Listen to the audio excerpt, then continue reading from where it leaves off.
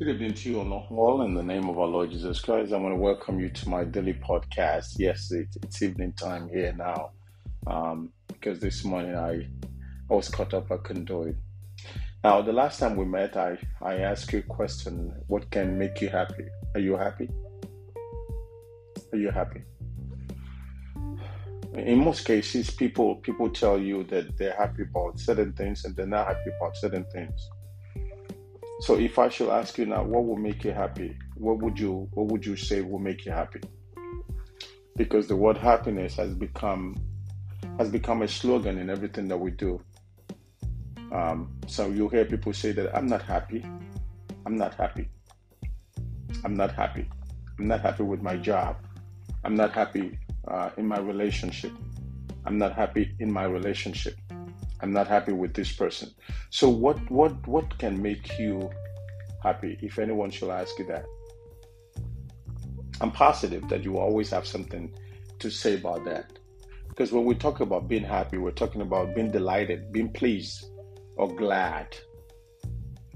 As in over a particular things that you can say, okay, I can't complain. Everything is okay here. I'm cheerful. But the reality of things is that happiness is not in any material things of life. There's never been anything that is in this world that can make you happy. I have never found one. The only thing that I can see that will make you happy is God Himself. Is God Himself. And that means you have to choose within you to be happy. Because there is no path to happiness. I've never seen any path to happiness. As a matter of fact, one man says, happiness is the path. Happiness is the path. So if you're looking for something in life that will make you happy, happiness is making the most of what you have. Happiness is making the most of what you have. And riches is making the most of what you've got. So if you are going to ask yourself what makes you happy, what would you say will make you happy? I've heard people say, if I get that job, I'll be the most happiest person. If I can get settled, if I can get a wife, if I can get a husband, I'll be the most happiest person. But that's not true. You soon find out that when you get that, you realize that there is another thing. Life, the word happiness that we're looking for in man or in things is like layers that comes like an onion. You peel one, there's another one. You peel one, there's another one. You soon realize that, okay, my God, this is not, I thought when I get married, everything will be better. Now I'm getting married and here come the children and here come the headache. Happiness is not something ready-made. It comes from your own actions. Because true happiness is not attained through self-gratification, but through you trusting in God. Through you trusting in God. So let me share this with you. The Bible tells us in the book of Proverbs chapter 3 that we shall acknowledge God in all our ways, in all our ways, in all our ways, in all our ways. So if we acknowledge God in all our ways, then we must understand that it is only God Himself. It is only God Himself that will lead you into reality of life that you can say, okay, I am happy. And I believe in my own opinion that happiness comes from contention. If you are not contented in anything that you have, you can never be happy. You got to a state in your life that you will say, okay, this right here is, okay, I'm not sure if this is what it is, but I'm going to trust God in this, that I'm just going to believe God. No, that's not the case. The case here is you've been able to imagine the story of Paul and Silas in jail. And they were singing. And I've never seen anyone who is in jail and be singing. I don't see that. Except they sing songs that is very heartbreaking. But instead of that, Paul and Silas were praising God in jail. They were thrown in prison for their own faith, not because of anything that they have done. But yet, they found happiness in their darkest hour. Are you kidding me? In their darkest hour, they found happiness. As they sat in cold, dark cell, their feet fastened in Stock's chain, They did something that is remarkable, something that the Bible recorded, and it becomes one of the most favorite portion of the Bible that I love. The Bible says that they prayed and sang hymns to God. Acts of Apostles chapter 16, verse 23, 25, all the way down tells us that. In the midst of their suffering, in the midst of their false accusation, in the midst of all this, Paul and Silas find happiness in an unusual way.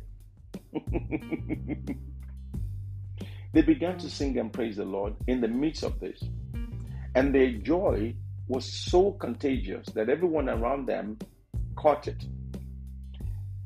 Everyone around them caught it. The fellow prisoner listened intently, and even the jailer and his entire family were converted that night.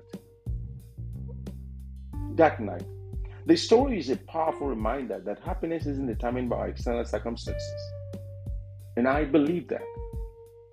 But by our relationship with God, your relationship with God, my relationship with God. Because when we choose to rejoice in the Lord, we can experience joy even in life's most challenging moment. To help you cultivate this joy in your own life, you have to understand that the only way that happiness can come to you is through God. Psalm 16 verse 11 says, "You make known to me the path of life. In your presence there is fullness of joy. At your right hand are pleasures forevermore." Happiness is in God's presence, ladies and gentlemen. Don't be fooled by anything else. There is nothing else that I know of, nothing else in this world that we live that will give you and I happiness other than the presence of God. It is only God that knows why He created us. The Bible says that you make known to me the path of life. In your presence there is fullness of joy.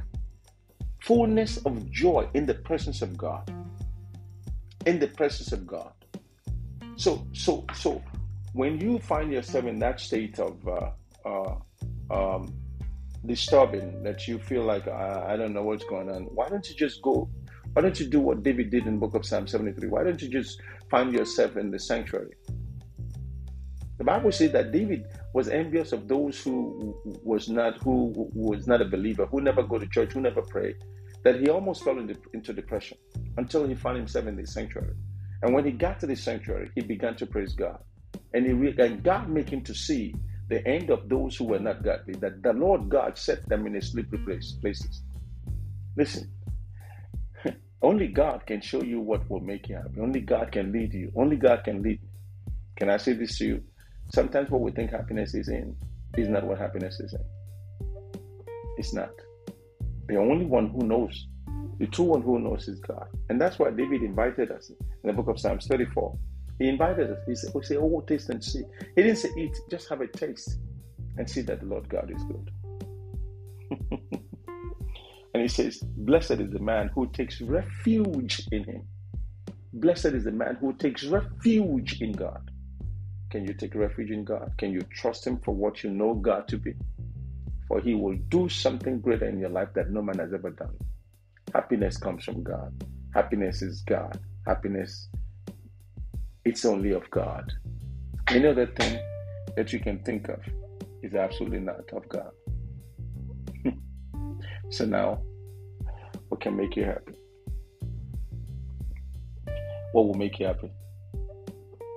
If Paul and Silas began to think of what they're going through that day, they would have missed the opportunity of God's intervention in their life. They would have missed it. But instead of that, they gave themselves to prayer and singing. And they were praising and singing in the midst, in inside jail. Their ankle is chained to the wall, and they were where there is no light. And in singing and praying, the song, the fellowship became so contagious that everyone in there began to praise God. That the Bible says that the pillar of that prison shook, and the gate were flung open. That the jailer was so scared, thinking that they will escape. And they told him, "We're here, we're not going anywhere." He got converted that day because he saw the greatness of God. Listen, don't let things around you throw you into confusion or sadness. Be happy, for God is with you. God bless you.